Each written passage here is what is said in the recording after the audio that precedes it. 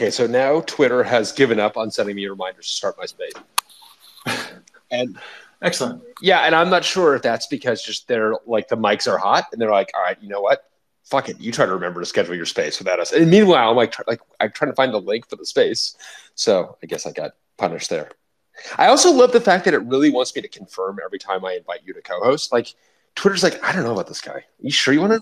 I don't know. Because like the ramification, did it go well last week? I don't know. This guy again? Again? You want to do it again? All right. So I tried to change the title when I'm not sure that it took. So we should just be clear at the top that I feel like the National Troll Service has issued the Troll Watch has actually been escalated to a troll warning, and those in the outer Oxide Islands are advised to seek shelter. Yeah, this is a mandatory evacuation warning.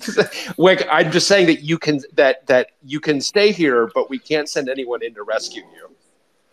Yeah, maybe days. It may be days. So I would ideally, and maybe we won't even get the time of this. I don't even know, because I'm gonna have a hard time talking about the Sam Altman tweet and then talking about anything else. So we'll see. Do you want to change the title of it? It's still saying "Time Software Engineer's Oldest Foe," and as it turns out, which is clever. Don't get me wrong. Should I change that to Sam Altman, software engineering's youngest foe?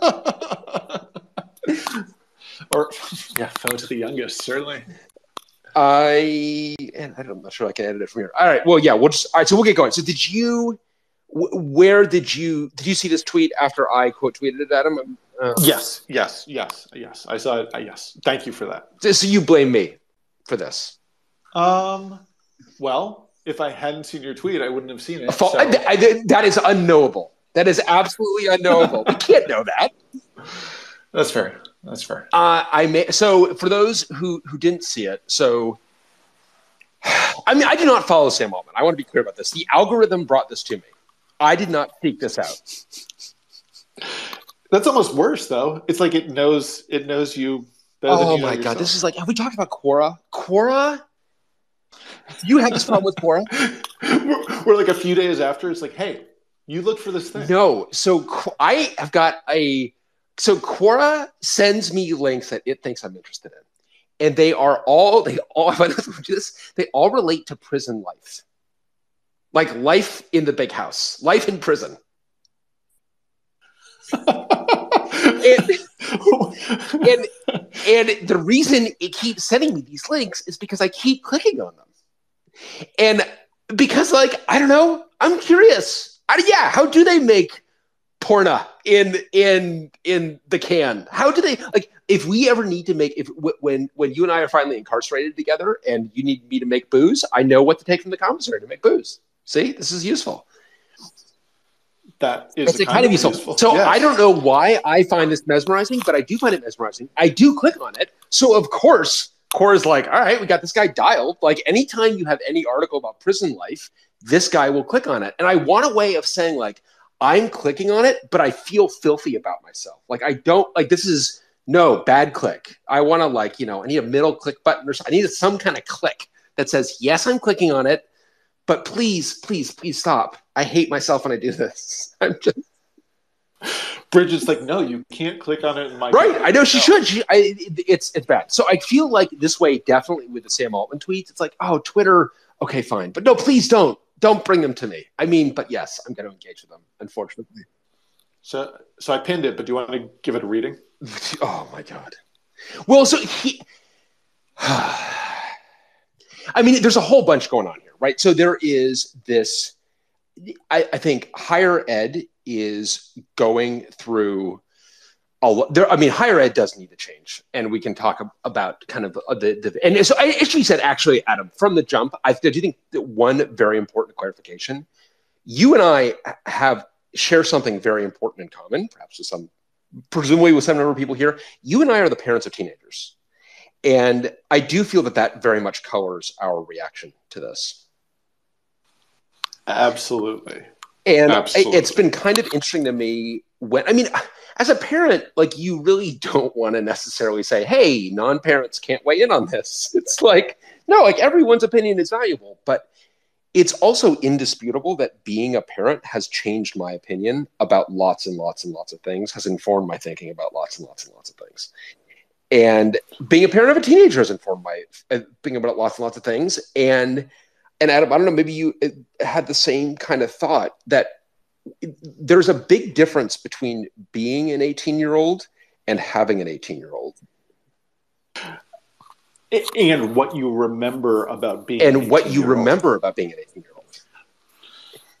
18-year-old. That's right. Because certainly at age 18, in my current reflection of it, I was like an adult. Yes. But like obviously I was a child. as evidenced by bumping into your mom last week, who claimed to have known me since childhood, when what she meant was as like a 24-year-old. And it's like, what she actually said, the actual words out of her mouth is, "I have known Adam since he was a baby." And people are like, "Oh, I didn't know Brian grew up in Connecticut." I'm like, no, hey, not mom, not an like actual baby, but.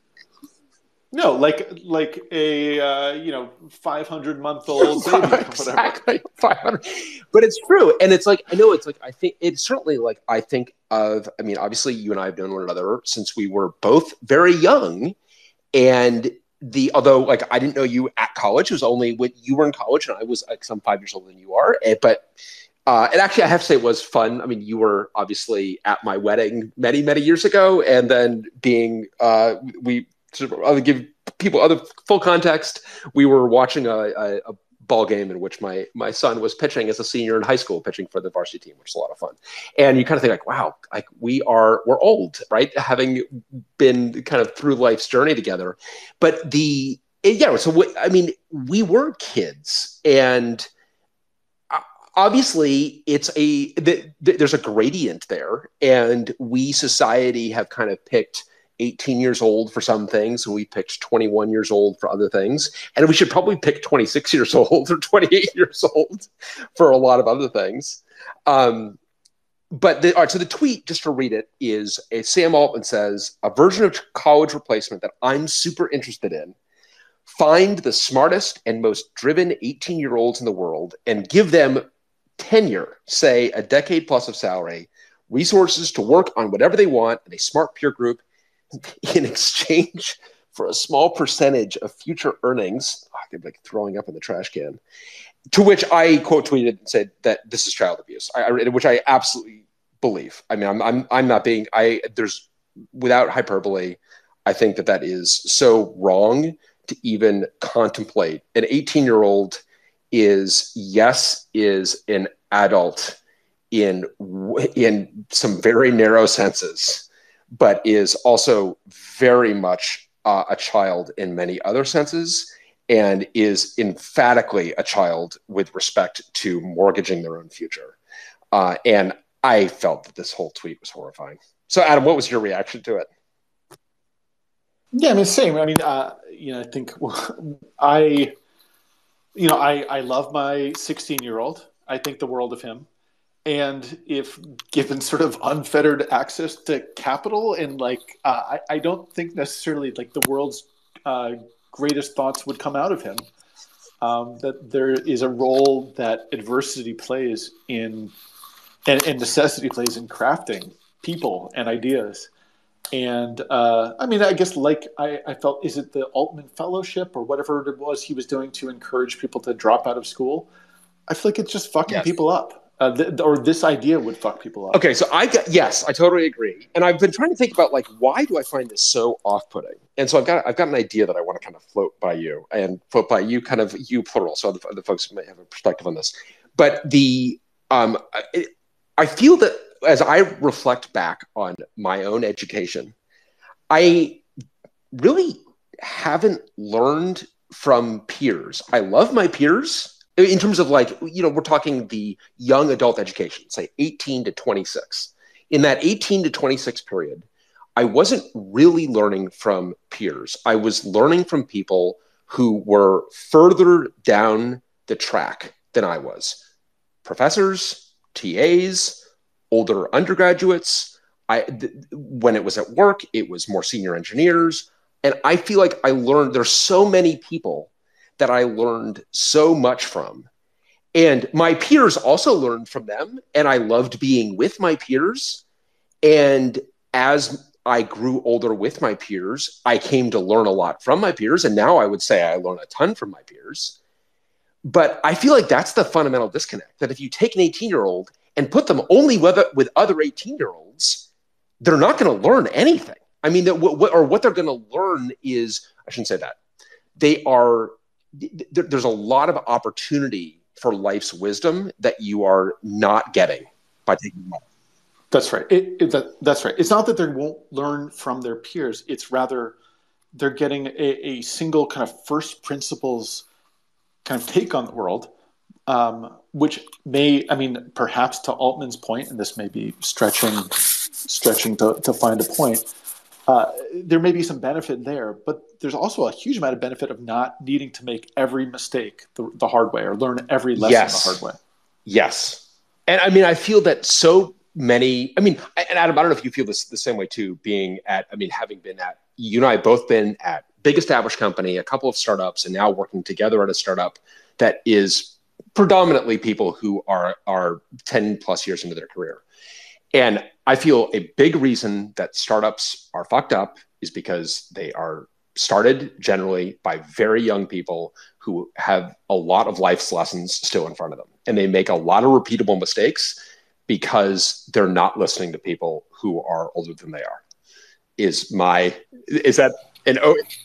I no disagreement there, and I think a lot of the my read on the YC culture is that it's like, that folks with experience don't sort of teach us everything, and that there's first principles learning is more important. And I've heard that directly from venture capitalists, including venture capitalists who were investors in my company. That you should learn everything from first principles, and like smart people are going to outpace people with experience.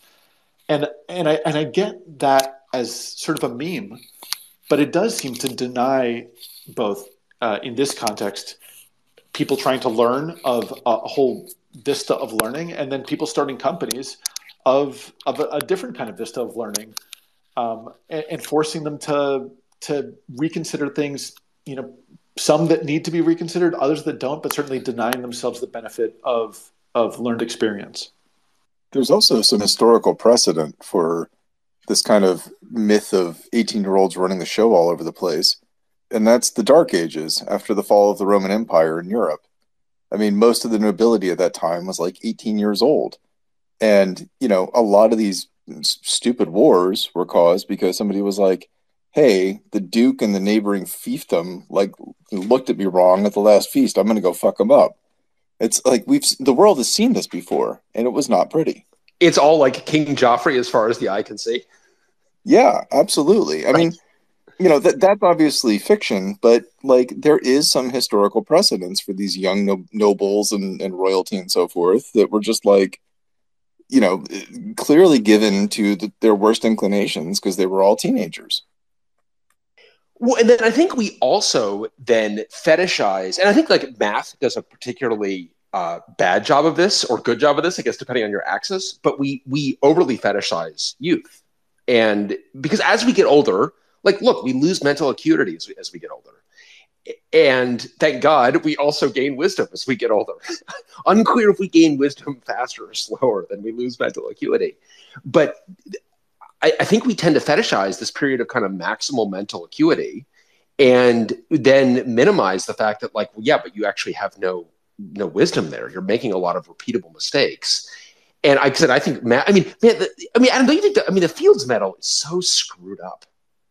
Yeah. What is the age limit on that? 40, I believe. You're correct. It is 40. So you cannot win the Fields Medal if you're older than 40. It's whoa, that's warped. Well, but that in fairness, that was designed for a very specific reason, and that was to encourage young mathematicians to take risks and try to do good things. I mean, so that I kind of give them a pass, but that's a very specific, highly vertical thing. Yes. Yeah. And I think that I think it's a huge mistake. I think we fetishize, and Adam, I'm sure that, you've seen this too, where you have kids that are very prescient, or they develop early. They develop early mentally or physically, and they end up with their childhood ends up being effectively sacrificed because their adulthood arrives too early. And when they arrive to the actual adulthood, it's like, as it turns out, everyone's caught up. And when they were a math prodigy at 7, it's like, actually, you just had the mental acuity of a 20-something when you were 7. And when now you're 21, it's not like you're not, this is not true for all math prodigies, obviously. There are plenty that remain prodigious into adulthood. But for everyone that's prodigious into adulthood, I would bet that there's more than one that is actually caught up to by the general population, and then looks back on a childhood that's lost. Yeah, as a fellow normie, I definitely agree with that perspective. And I don't know, like my freshman year of college, my next door neighbor was something like 14 or 15, and I think it's also a shame to deny children childhood. Yes. Well, and I know we've got a couple of examples of this. I can think of a couple examples in both shared lives and separate lives, Adam. When I went to school, there was a fellow first year that was exceptional from a math perspective, was TAing Math 35, which was because you took Math 35, right, Adam? Yeah, with Professor Banchoff, yes. Right. So I was not smart enough to take Math 35. So this is the accelerated, for those who've done very well on the BC Calc exam. For those who had done very well on the BC Calc exam, you could take Math 35. I was stuck in steerage in Math 17. But he wasn't just taking Math 35, he was TAing Math 35 while he was taking 100 level and 200 level, which is to say graduate level math courses as a first year, which is like super unusual. He had been featured as a prodigy when Newsweek had famously featured him as a prodigy when he was younger. And so it's like, all right, like, wow, that guy must be really, really smart. It's great. Like, good. That's amazing. Good. That's awesome for you. And then like a really interesting thing, strange thing happened, that he and I were in the same operating systems class together. An operating systems class that very much changed my own life. So something that I look back, and Adam, changed your life as well, I think. Absolutely, yeah. So certainly we both see the power of education in that regard, and the power of a professor to, and TAs, honestly, older folks to really, to kind of change one's life. So I was in this life-changing operating systems course, and this erstwhile prodigy was also taking the same course. And the thing about this course is, part of what I loved about the course is like, that course was hard intellectually, but it was also just like a lot of work. Like there was not, you couldn't just kind of show up for the exam in 169, right? A lot of lab work. And which is great. I mean, that's part of what made that course great, I felt, was all of the very intense lab work. And he was kind of like trying to phone it in a little bit, which is like, all right, that's not going to work. He's just going to do that. Like that, it doesn't matter how bright you are, that's not going to work. And then kind of a funny thing happened, because and Adam, when you took it, were there homework assignments as well as labs?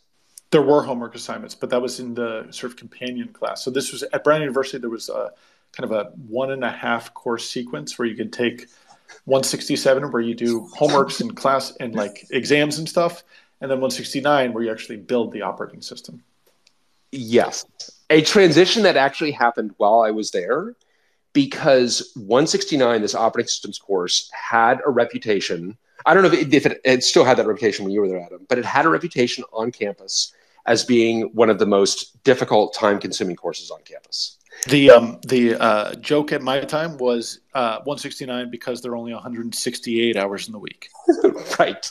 So this is a hard course. The one that I would put it next to was Ed 100. Education 100 was another one that was famously with Ted Sizer, a very famous lecturer, another life-changing course. But like it was literally not physically possible to take Ed 100 and CS 169 side by side because each of them was too demanding of your time. And so in particular, the son of the chair of the department was taking 169 and doing very poorly because he wasn't doing any of the work.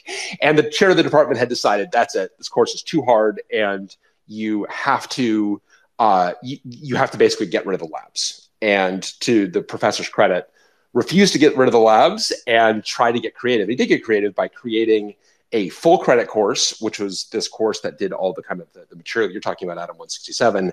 And then the labs, which he retained the number for, which was beautiful, is only a half credit course. Did you find another half credit to pair with that one? I did, actually. I picked up my other half with Latin grammar review. I had taken a bunch of. Oh my God, what? I had taken a bunch of Latin in high school, and I showed up to Brown University as a freshman, thinking that I could take a graduate level Latin class, which I could, in the most technical sense. And I had my first experiences as a student with the dreaded "see me" after my first exam. There you go. Exactly. But then later on, I did some Latin grammar review as a senior with a bunch of freshmen, and it was great. And so you got a half credit for that. Yeah, absolutely. Picked up the other half. Oh, so this half credit is like gloriously useless because there are so few other half credit courses. When I was there, the only other half credit course was the chorus. So you could go sing in the chorus. And people are like, I don't sing. I can't sing in the chorus. Well, then don't take 169. But it means you were only taking 169 basically for the challenge and the thrill and the education, right? But in my day, these were still too. So Adam, you had the homework assignments in 167.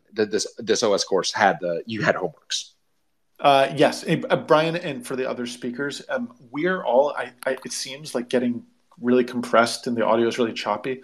But I checked the recording audio, and maybe folks who are not speakers could give like a thumbs up if the audio sounds fine to all of you. Because you sound fine to me. This was not true last week, but you sound fine to me. Do I not sound fine to you? No, we're losing. I'm losing kind of every other word, but I don't know that it's worth fixing.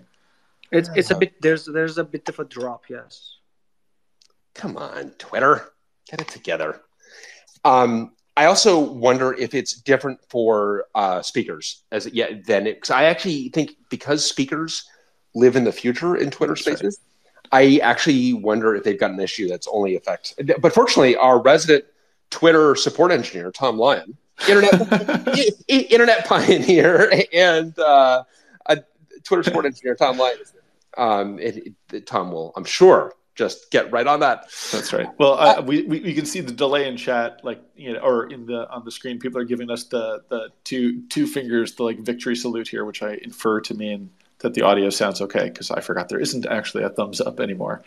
But sounds like we sound fine to them, but we just don't sound good to each other. That's fine. Okay. Well, we can endure. You sound great to me. So really, it is only you who are suffering. I'm so sorry. But you had homeworks in 167. That's right. They were idiosyncratic, I assume. Yeah, in the way that the professor Tom Deppner had what it is and was idiosyncratic. And this just thinks about things differently, in a good way, but in a way that's definitely different, and would ask these kind of open-ended problems, word problems. And as having been a TA, having graded those, no two answers are the same. Basically, everyone. Adam, it reminds me of the question that you're fond of asking. You've got a question that you're fond of asking candidates, and people kind of explore their thought process. And I kind of feel like that's a classic 167 homework. Yeah.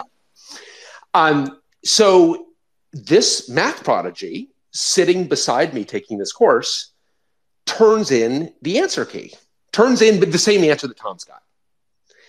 And it's like, did you cheat on this? And it's called in and it says, no, I don't. Well, no, I guess I came up with the same answer. I don't know. It's came up with word for word the same answer.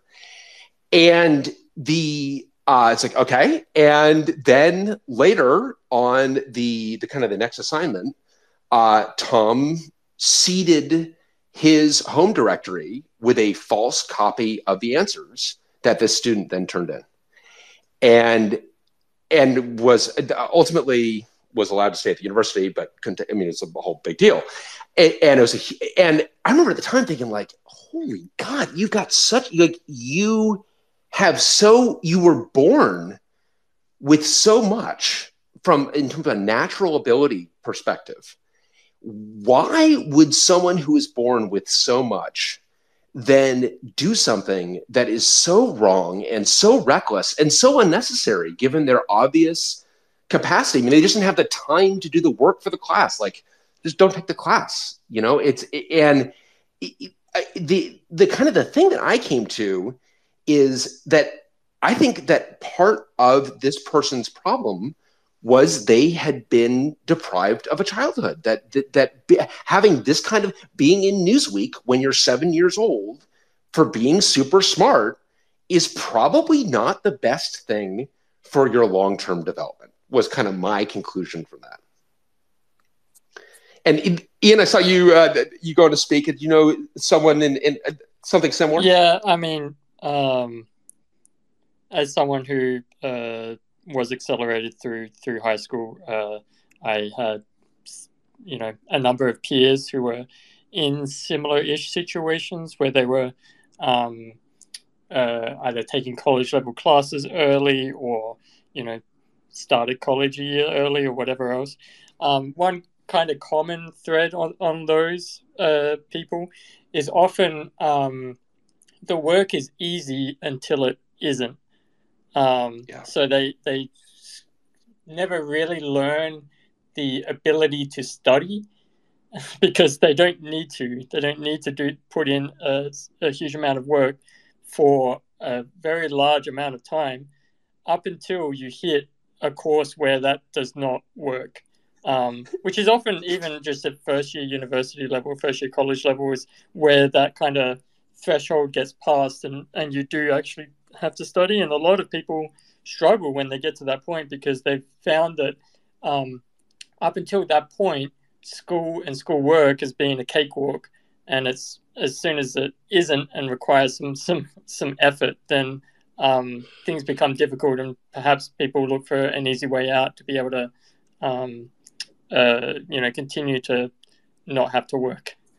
No, I think you're right. And certainly that was true. It sounds like it was true for you. It's definitely true for me. And Adam, it sounds like it was true for you. You and I have not bonded over the See Me story, but I also had See Me written at the top of my first two college exams. I took two exams concurrently. They both came back with See Me written at the top of it because I'd done exceedingly poorly on both exams because I had taken, Ian, that same approach that you're talking about, which is like I kind of skated through high school. And the skating doesn't work anymore. At some level, the skating doesn't work anymore. And in many ways, and this is part of why I view what Altman is describing as so despicable, is you have to take that youthful ego and gently massacre it and then rebuild someone up. And when you are being, and you want to do that in a way that doesn't leave people, despondent, but you also need to, at some level, struggle. You need to, and Adam, I think this was your point too, that like you need adversity. You need things not to go well. You need to, and you're talking about like, you need to actually like work hard. All those are really important life lessons that are a part of your education that happen between 18 and 22 often. And to take an 18-year-old and deprive them of that is, to me, deeply wrong to that 18-year-old. I think another thing about your math prodigy fellow, I actually feel really bad for that person to some extent. Like, not trying to excuse the cheating. That's just not okay. Pretty much ever, certainly not in an academic context. But I can't only imagine that person was just had an enormous amount of pressure riding on them basically from childhood. And when I say childhood, I mean like, 3, 4, 5 years old. And their entire identity was probably centered around being this academic whiz kid. And then they get into college and, and then they hit that barrier that both you and Ian described of like, oh golly, now I really have to work and I can't just skate anymore. And that just becomes, and then they hit this class. I mean, an operating systems class, for God's sakes, and it's just kicking their asses or kicking their ass, and they're just like, what do I do? I mean, talk about an identity crisis. Yeah, and Danny, it's funny you said, 'cause I definitely found myself wondering what was going through his head at that moment. Probably pure terror. Pure terror. And you got to think that, like, as you describe it as an identity crisis, because I think that, this is the peril of kids believing that they're smart. This is the other kind of, like, there are many aspects of Altman's tweet that I take real issue with. But the idea that we're going to find the smartest. It's like, okay, what does that mean? Smartest. Who's the smartest? How are you going to find this? Right. Is this going to give us like dozens of Theranoses? Absolutely. And I thought, by the way, are you watching The Dropout, Adam? No. I've seen it advertised on Twitter, but I haven't watched good. it. Yeah, good. All right, I'll check it out. It is so good. I think it's outstanding. I mean, like, okay, like obviously, this is, I'm obviously going to be predisposed. This is right up the fairway, but I think it's very good. It's really well acted. It's well written. And there are definitely scenes in there where you're like, wait a minute, is this true? It's like there are, a lot of it is certainly like they tell the story very accurately in terms of the course level and the players and so on. But there's so many small scenes that seem very plausible. I really want to see a making of, but Adam, it's really worth watching. And I think worth watching actually with Will. I think it's really interesting to watch with kids. Yeah, interesting. Jason, Jason Ozo, you got your... yeah, sure. And I can say that as soon as you convert from being a listener to a speaker, the audio quality goes to trash. So anyway, the thing that I was going to raise was that there's been a lot of mention about self-esteem and trying to build kids' self-esteem through empty gestures as opposed and praising ability rather than praising effort as being a real problem for kids when they actually meet adversity and they don't know how to recover from adversity. So that whole praising effort rather than ability thing, they've done experiments where kids who are praised for their ability, when they meet a hard problem, the language they use to express their thought process revolves around, I guess I'm just not smart enough to do this. Whereas I believe that there was an experimental design where basically they sort of prepared these kids to either be thinking in terms of challenge or in terms of ability. And the ones who were prepared in terms of challenge did better at responding to that kick up in the learning curve.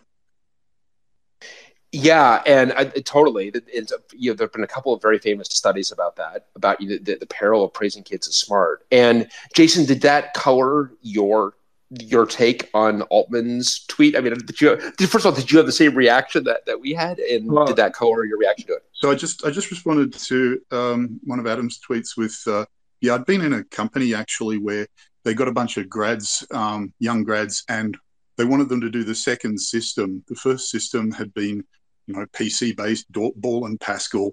It was a defense comms system. And they wanted to do the second one in Unix, and they wanted to do it with C++, and they didn't show any of the people who they got into that.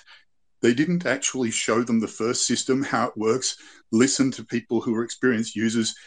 All the user stories were actually constructed by one of the owners of the company, and they didn't want to blinker their vision. And so this kind of business model of imagining, well, we could actually be Einstein, we could come up with all of this stuff straight, could spring from our foreheads. I really hear what you were saying earlier about learning from people. I mean, a huge amount of what I learned was getting access to Usenet early on and reading comp.arch. So really, that ability to actually participate in a bigger conversation, it's not something that necessarily is going to come to people who are just sort of taken and coddled and put together with a bunch of other people their age. Well, I think that right. That's exactly it. And I think that is, I think, especially if, as many of us were, if you were a bright 18-year-old, you probably reflect back on your life thinking, boy, I cannot imagine taking myself, surrounding myself with doppelgangers of myself. Like, I would be insufferable today. I mean, to the degree I'm not already insufferable. Sorry, Adam. But the degree of that. Well, is this a impolite time to point out that you were praised for your youth was fetishized by the MIT Technical Review? Oh, yeah. No, that's a good Is this point. awkward? Is this No. Yeah, no, this is a good yes. So yeah. So go on. No, well you were TR 35, right? So this is like 30, the 35 brightest folks under 35, although I think 35 feels like you're certainly well into your way into adulthood. But I was also thinking about the Forbes 30 under 30 and our speculative 5 under 5, which is still coming. The 5 under 5. We're going to do the Oxide 5 under 5. This is Josh Clulo's brilliant idea about it. Maybe it was yours. I thought it was a great idea. 5 under 5. We're going to take the 5 brightest technologists entrepreneurs under the age of 5 years old, and we're going to laud them because they're really I mean, obviously, I've got super mixed feelings about that. I mean, I would say the one thing about 35, at least, is that most of those folks it was a super interesting crew. I would say that, and there were some technologists that were. I mean, I had this really. One of my kind of like my dinner mates was an engineer working at GE on an engine that would result in a new kind of engine that would result in like a 1.5% improvement in efficiency. And he was really, really fascinating, and talk about like grinding on a very hard problem for a very long period of time. So I feel like however they did it, they did a decent job of getting people that were somewhat far in their career. But yeah, I got a lot of mixed feelings about that because I don't know that it was nice. It was fun. I really enjoyed meeting those folks, but I'm not sure that it was. I don't view it as a part of my identity, and I think it's really unfortunate when we do fetishize youth by indicating that, hey, you should be on these lists or what have you. It's like, no, like stop being in a hurry and start actually grinding on the harder, longer problems. And that's not that those awards and lists don't do anything to reward that. I don't feel. Is that no, I forgive you. Yes. It doesn't feel like it. I do remember thinking like, because I mean, obviously I was aware that I was going to win this honor before it happened. And I'm like, wow, this is going to change everything. And of course, it changes absolutely nothing. I was still like, I was changing a diaper the day before and I was changing a diaper the day. That's right. Until this moment, everyone's been too polite to bring it up. That's right. Exactly.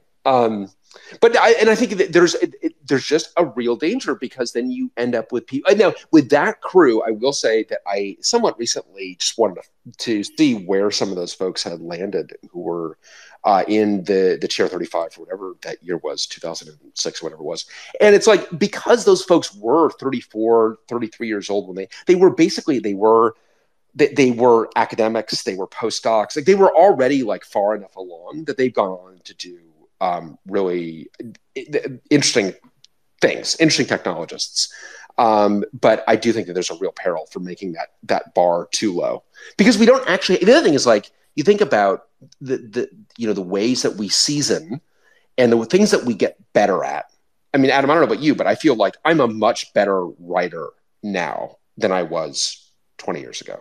Oh God. I mean, just when I read the stuff that unfortunately I was too prolific 20 years ago, and now I would read that garbage, and I'm just embarrassed that it's still there. Now, of course, I have less time to write, but I like to think that I've gotten better at it.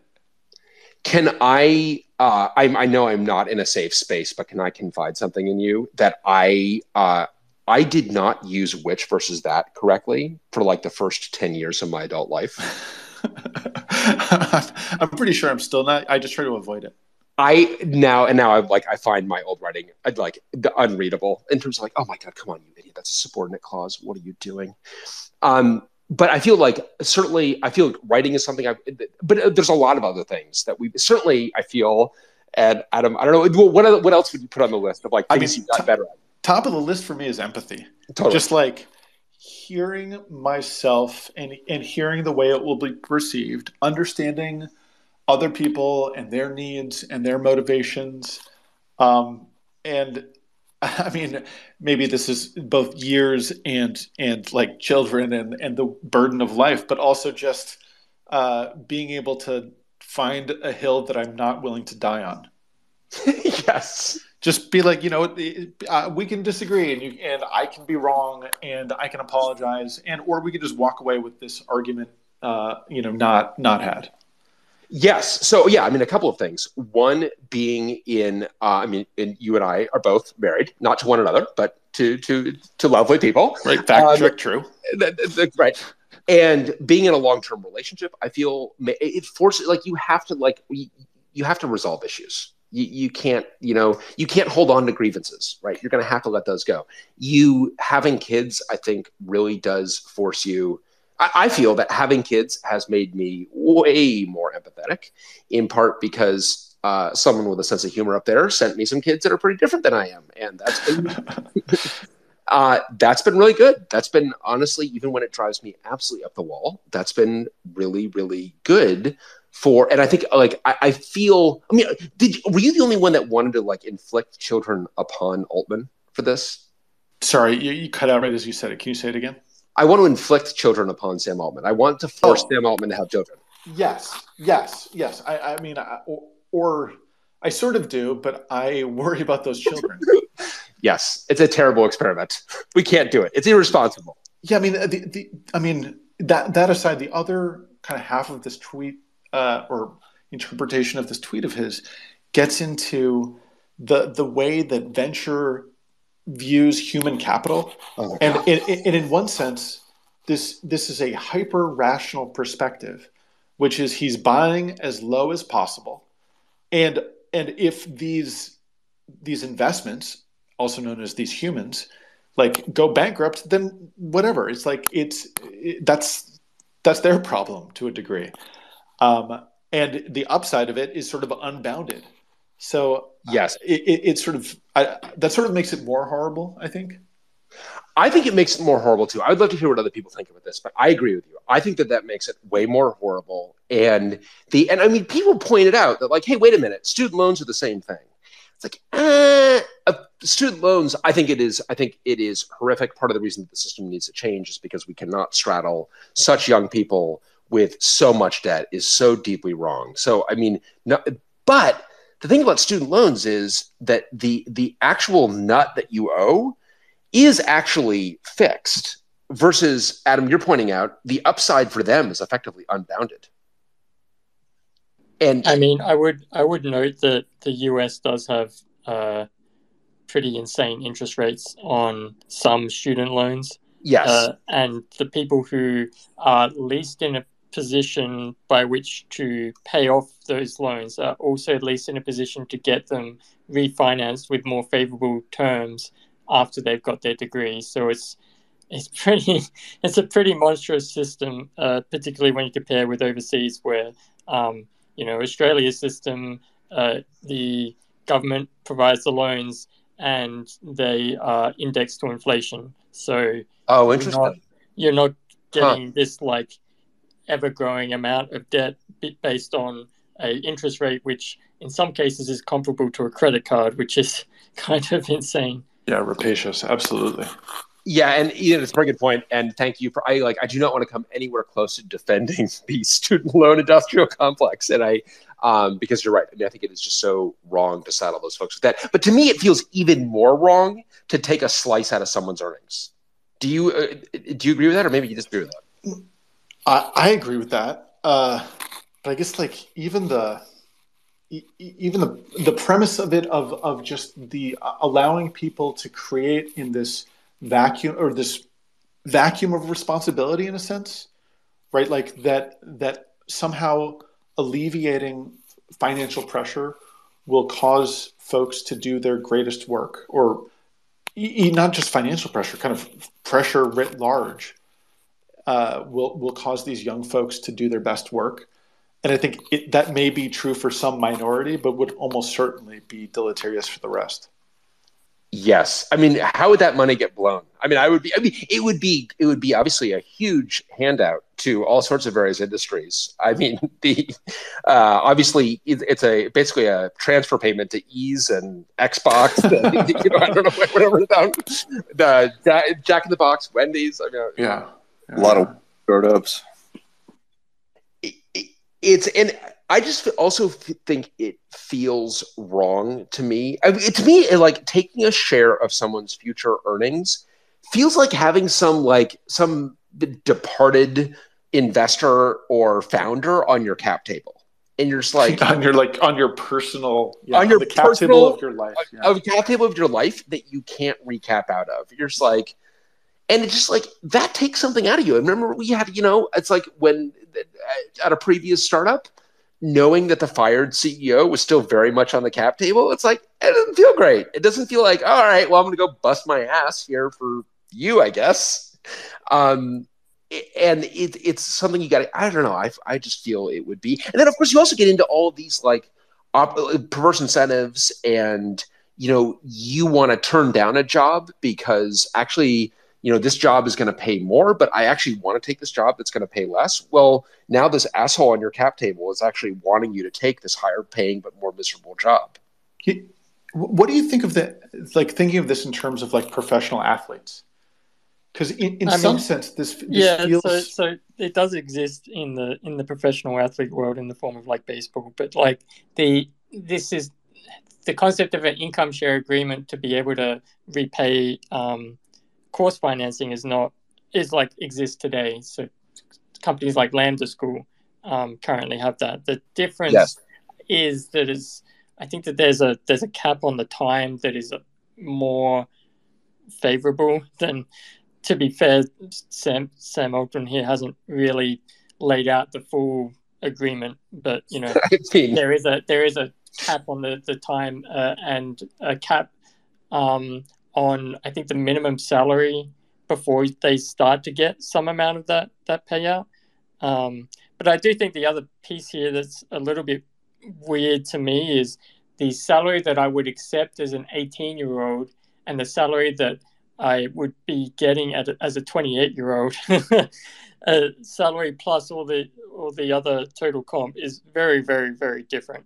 And if you lock someone in at a 18-year-old salary for a decade with just, I don't know, cost of living adjustments in there, they're going to be grossly underpaid by the time they get to the later ends of that, which is kind of terrifying in my opinion.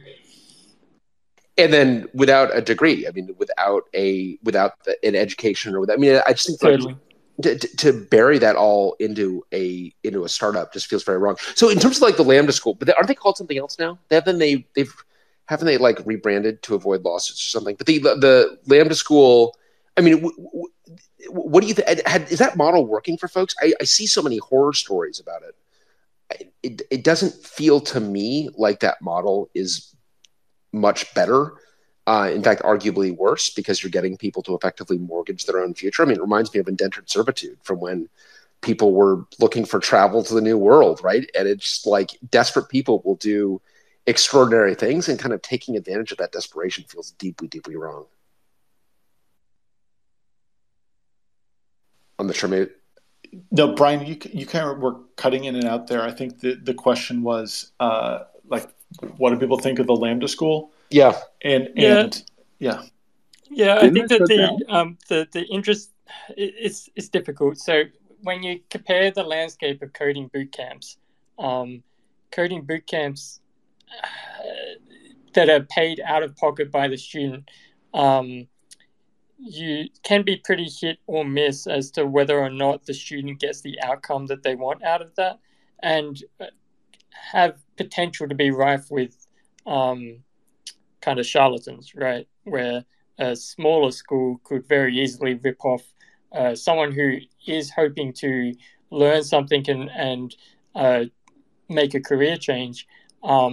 They could get ripped off of whatever capital that they have to be able to try and make that change, and be left at the other side without a meaningful increase in skills and a meaningful like piece of paper that they can then shop around to employers. The upside of the income share agreement is it does, to some degree, align incentives between the school and the individual, and that the school is motivated to land that person into a job which pays them enough. And the income share agreement is not that much different from what a recruiter, like a third-party recruiter, would get in landing someone in a tech job. So, like, I'm a little, I don't know how I feel about the ISA as outlined for some of those coding boot camps. I think it might not be that bad an idea. I think that for in this case, like an income share agreement for an 18-year-old who has not got a degree and does not get an accreditation out the other side and does not land in a job, I don't know. I have very different feelings about that. Other than that, though, it sounds great. Yeah. Yeah, it sounds, I think, pretty bleak. So the other thing that I think is in terms of the other danger of this, that aside from the income share agreement, talked a little bit about like how do you want to find the smartest 18-year-olds. Part of the reason I feel so strongly that this is child abuse is because that search for the 18-year-olds has to start much, much, much earlier. I mean, Ian, you were mentioning briefly baseball, which is something I definitely, through my son, know quite a bit about, or a decent amount about. And it's like, you don't show up as a Div 1 baseball player. Like, that doesn't just happen. That is someone who's going to play Division 1 baseball was a standout baseball player when they were 7, and they did the showcases and the camps, and there's a very deliberate process that you go through that requires an extraordinarily talented, driven kid. Also requires a lot of surround, and it requires a lot of parental involvement as well. And I just have a lot of questions about how you, Sam Altman, think you're going to find these 18-year-olds. And one of the other comments that in reply to this was, hey, you're just like selecting for the same privilege. You're basically just getting the people that would have gone to Yale. I mean, like, what kind of, this is not like democratizing this at all. Adam, I don't know. What do you think? Was any of that coherent? Breaking up? Breaking up a bit, but like the notion of how we choose these folks does seem like it's going to lean on all the same privilege. And like the university system certainly has its problems in terms of discrimination, but I think recognizes them more than venture recognizes their discrimination in the way that they invest their money, at least as problems to solve. So not a lot of confidence that this putative group of 18-year-olds would not sort of look like they had benefit from their 18 years of privilege, if not more. Right. And this does cause me, I do have to give the blood camp story, Adam. I have to tell you, a very wealthy friend of mine has get-togethers of various technologists. I really enjoy that it's like you're trying to say a paragraph without using the letter E. How am I doing? My E key is broken. I can't use my E key is broken and I'm trying to just avoid it. Is it my am I getting there? No, you got it. That's sufficiently anonymized, I guess. Okay. Good. Well, so Adam, you had a great way of phrasing this of like, you're a baseball card. Like, because you could you must be a baseball card for someone else. Like you must have also experienced this phenomenon where you're someone's baseball card. Like they keep you under the bed, and every once in a while their friends are over and they get to get pulled out, and like all the baseball cards go out of the bed and get to like look at the baseball cards. I don't know.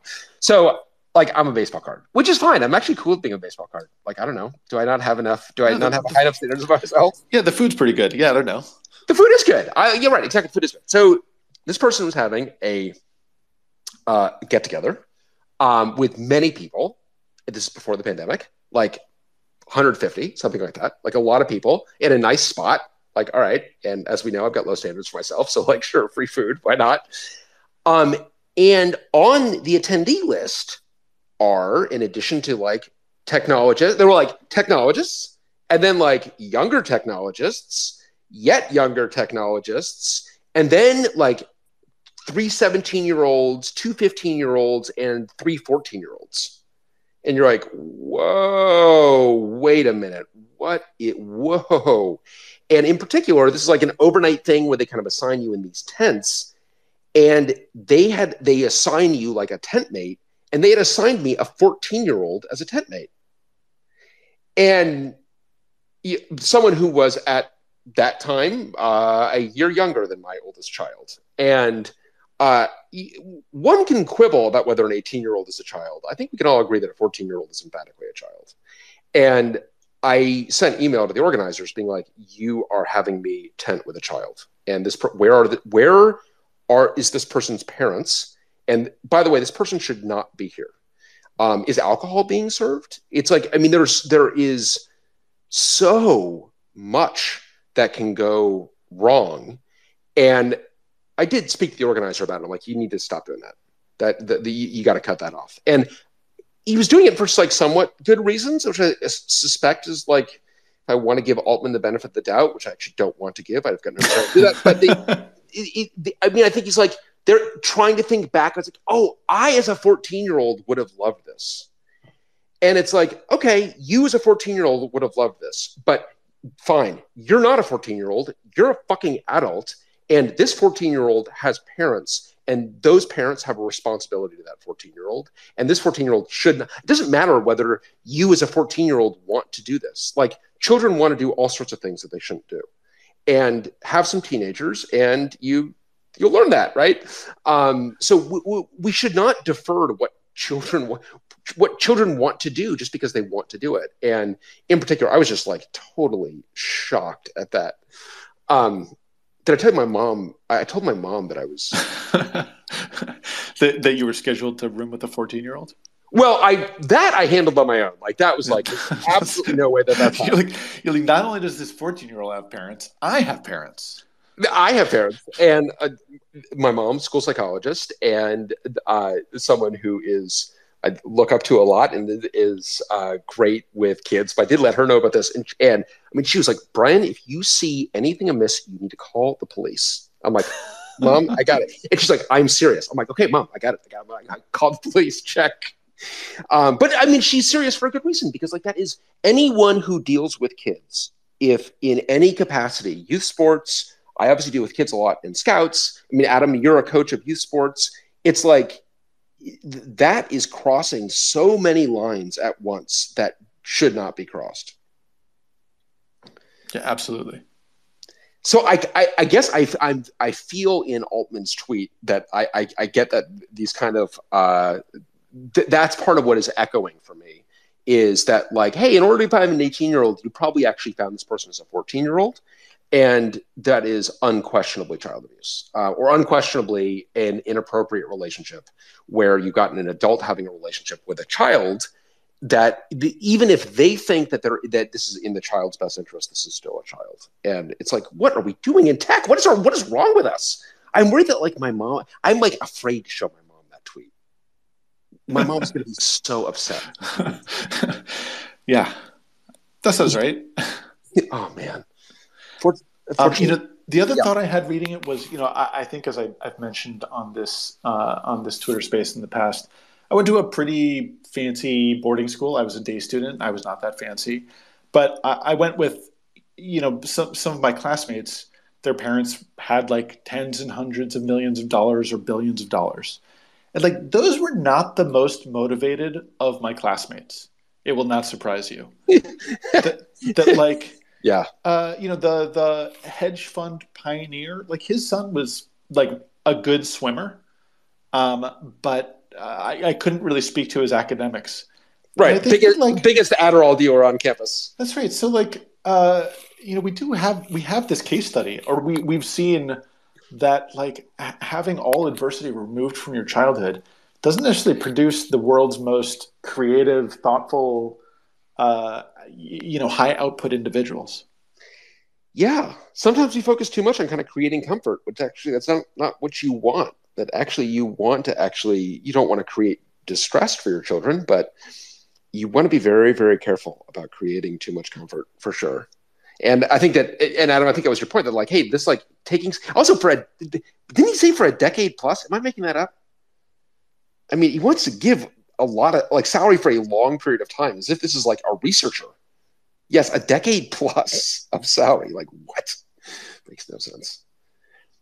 Ken, I saw you coming on as a speaker. I noticed you on Twitter. You were looking forward to talking about this. Do you have a Ken or Drew? I noticed you added yourselves. Do you guys thoughts on this? Yeah, I was just curious. Earlier, you mentioned something, Brian, about taking a slice of somebody's income, future income, as being somehow immoral. And I don't necessarily disagree. I tend to side more with Adam on sort of incentivizing young minds who are filled with silly hormones to introduce variance in their life. I think that's the immoral part. But taking future earnings is essentially equity. So like if you've ever taken, incentive shares, stock options, that's the same thing at a drastically different scale. So I'm sort of curious if you like where between those polar ends you would sort of draw the line. But I'm also curious if anybody remembers the kids in like 99 or 2000 who sold their bodies as advertising venues in order to raise money for college, because I think that's kind of an interesting example of like, what if it wasn't Sam Altman just sort of like rapaciously incentivizing these kids with millions of dollars, and it was instead kids trying to come up with inventive ways to do this for themselves? Oh, and like, I mean, my kids, this is part of the reason why I found that when, Facebook was offering, then Facebook, not Meta, Facebook was offering kids effectively money to offer up data. And I feel that that's so gross to me because my kids would absolutely do that. I mean, you would overpay. If you paid $10 for my kids' data, you'd be overpaying because they would gladly do anything for money, which is part of the reason, like, they're kids. That's why they can't make that decision. But Drew, that's a good point about that, because I feel like in the .com boom, there were a couple of those. In terms of the immorality of it, I mean, I just feel that, like, you're right. I mean, it is like it's like having some dead investor on your cap table, and it sucks. And like, it sucks when it's a company. It would really suck to be a person where it's like, can I declare bankruptcy to like shake this person? How do I get rid of this investor? Basically, how do I get rid of this board member? So I don't know. To me, it would be it's certainly. Or actually, Drew, I would flip it around. Would if your child were contemplating this, what would your advice to them be?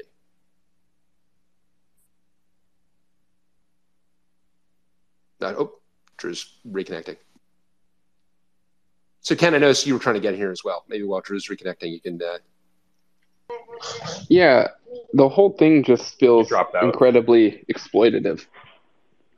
So the reason I feel kind of strongly about that topic is just because, you got kids that are clearly interested in coming on and doing something interesting, and it's like I just think of it like you got so many people that don't understand so many topics like finance, like just coming out, like what's the best way to go about something. Then you have to think about, are these kids trying to create companies? So are they in leadership positions that are going to be taking on like like basically being the CEO of a fresh company and trying to lead others when they might have really strong technical ability, but maybe not great social skills. And there's just like a whole slew of other things that it feels like they're not setting them up for success in any real way. Right. And I agree with you that it's exploitative. And as you say, like, part of the reason it's exploitative is it's like being with someone whose judgment is impaired. Taking advantage of someone whose judgment is impaired is wrong because their judgment is impaired. And the judgment of, as the parent of teenagers, the judgment of teenagers is impaired. God bless them, God love them, but their judgment is impaired at some level. And I completely agree with you about it being exploitative. And I can't see. Oh, Drew got bounced out for good, it looks like. So there's another remark in there about like so actually, Adam, is it worth like taking this seriously in terms of like how we do? Did you read anything else in his thread, by the way, about No. You poisoned me that far, but I wasn't going to go that deep. Were there any real gems in there? Well, apparently he got on this because he was asked to speak at presumably a commencement ceremony. And in his words, he was instructed to point to attributes of himself, presumably race or gender, as part of his privilege. And this was the moment that he realized that higher education is going to collapse. One of our colleagues said, like, out of curiosity, like, if this had happened to him in a grocery store, would we be reading about the collapse of Safeway? I mean, so it's not clear how and also I question, like, okay, can we just hear what the actual guidance you got was on your commencement address out of curiosity? Because I think that certainly I feel like I have been very, very, very lucky in my life, and I would be lying if I didn't say a decent amount of that luck was by birth, and not everyone has that, and it's wrong to not acknowledge that, right? So I don't know what his problem was. I totally agree with that, and I think that the other, like, the kind of concurrent experiment that Sam Altman is not really alluding to is, like, what if you give a bunch of not particularly talented 30-somethings $100 million and, praise them for their entrepreneurial efforts, whatever they might have been, then what will happen to those folks? And I think we're, like, seeing the effects of those experiments. Yeah, interesting. Yeah, are you about to make a Ryan Breslow connection? God bless you, or am I doing that? No, I think he's in his 20s. I just mean, like, you have lots of entrepreneurs who've, like, killed it for some definition of it, and some is by happenstance, and some is assuredly by skill, but it's the rare among those that can really distinguish those and really do good and do well, as a second act. And you guys, that's interesting. So in terms of, like, you got to believe that Altman has his own insecurities. I mean, he should. Like, if he's got insecurities, like, if he doesn't have insecurities, like, you should have some, because, like, honestly, your outcome was not that great. It was not that impressive, and definitely wasn't repeated. And I'm not sure. It's not. I haven't seen the contribution to science or engineering you've made. So you'd, like, get some insecurities. Probably do you good. Right. Well earned. Yeah, interesting. And you wonder if he's not wondering himself, like, I guess I just don't understand that. What is the fixation with youth there? I don't get it. How have the Teal Fellows done? How has that experiment gone? Oh, I don't. You're right. The Teal Fellows is what I was reaching for earlier. I haven't followed. I assume badly, but maybe that's unfair, I guess. I have met one Teal Fellow, and they were absolutely wall-to-wall 100.0% insufferable.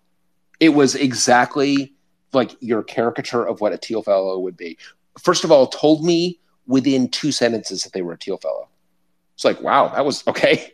Definitely. Okay, that's definitely an unasked question, but okay. And it was, really bad. Somebody who's in this, well, I should, I'm trying to write a paragraph without an E again. I shouldn't bother.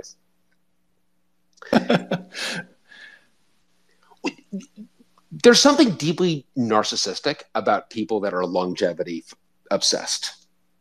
Can I just get that out there? Yes, as a sort of non sequitur, unless I missed some important connectives issue. No, I should have. I knew I should have written the paragraph without the E. I should have kept not using the E. Yes. Anyway. Yeah, fair enough. Well, we have not talked about time at all. I feel we're going to have to defer time to a future space. Adam, do we have we burned this one down enough? Do we have? I think we've burned this to some ashes. Yeah, and I'd still like to talk about daylight savings time. Less timely, no pun intended, but there's some meat on that bone too. So I assume we will pick that up next week. Is that what you're thinking? Works for me. Yeah, that works for me. And so, Nick, I know you got up incredibly early. Ironically. Oh no, sir. I just haven't slept. I'm very happy now. I can join at 4 a.m. instead of 5 a.m. That's very nice. May thank you or maybe not thank you daylight. I have no idea how your daylight thing works at all. Like in Syria, we didn't use it. In Armenia, we don't use it. How the hell does that work? I still don't understand. But yeah, it still looks like it's an enemy. Every 6 months, someone is writing about it on somewhere. All right. Well, we're going to pick that up next week. I think we'll talk about that in detail, and we will talk about time. I hope so Adam, you and I are going to have to be resilient to any Sam Altman trolling. I mean, this is obviously. I mean, was this a category 2 troll, category 3? In terms of a trolling event. Yeah, I mean, it was up there, and yes, we will both equally need to be resilient. Yes. I was not going to mention this to you. You broke the seal on this one. Let the record. That's fair. That's fair. I was going to keep a stiff upper lip, and we're just like, we'll talk about it. But no, okay, No. we're going to break the seal on it. We're going to talk about It was on me. That's fair. You know, forecasters warn of a Breslow-Altman superstorm that could imperil all of humanity. Currently building. We're going to keep an eye on it. Well, and fortunately, I mean, because recall that Breslow has Y Combinator as the mob bosses of Silicon Valley. I mean, that's important for humanity. That kind of magnetic repulsion is actually very important to prevent these two from joining forces to some sort of like trolling Voltron that would destroy us all. Trolling Voltron. You got me. Trolltron? Yeah, I'm into it. There we go. I think finally we have the title of the episode. All right. Thanks, everyone. We will talk to you next week. I'm really sorry. We won't. Thank you. Again, or we'll try not to. Adios.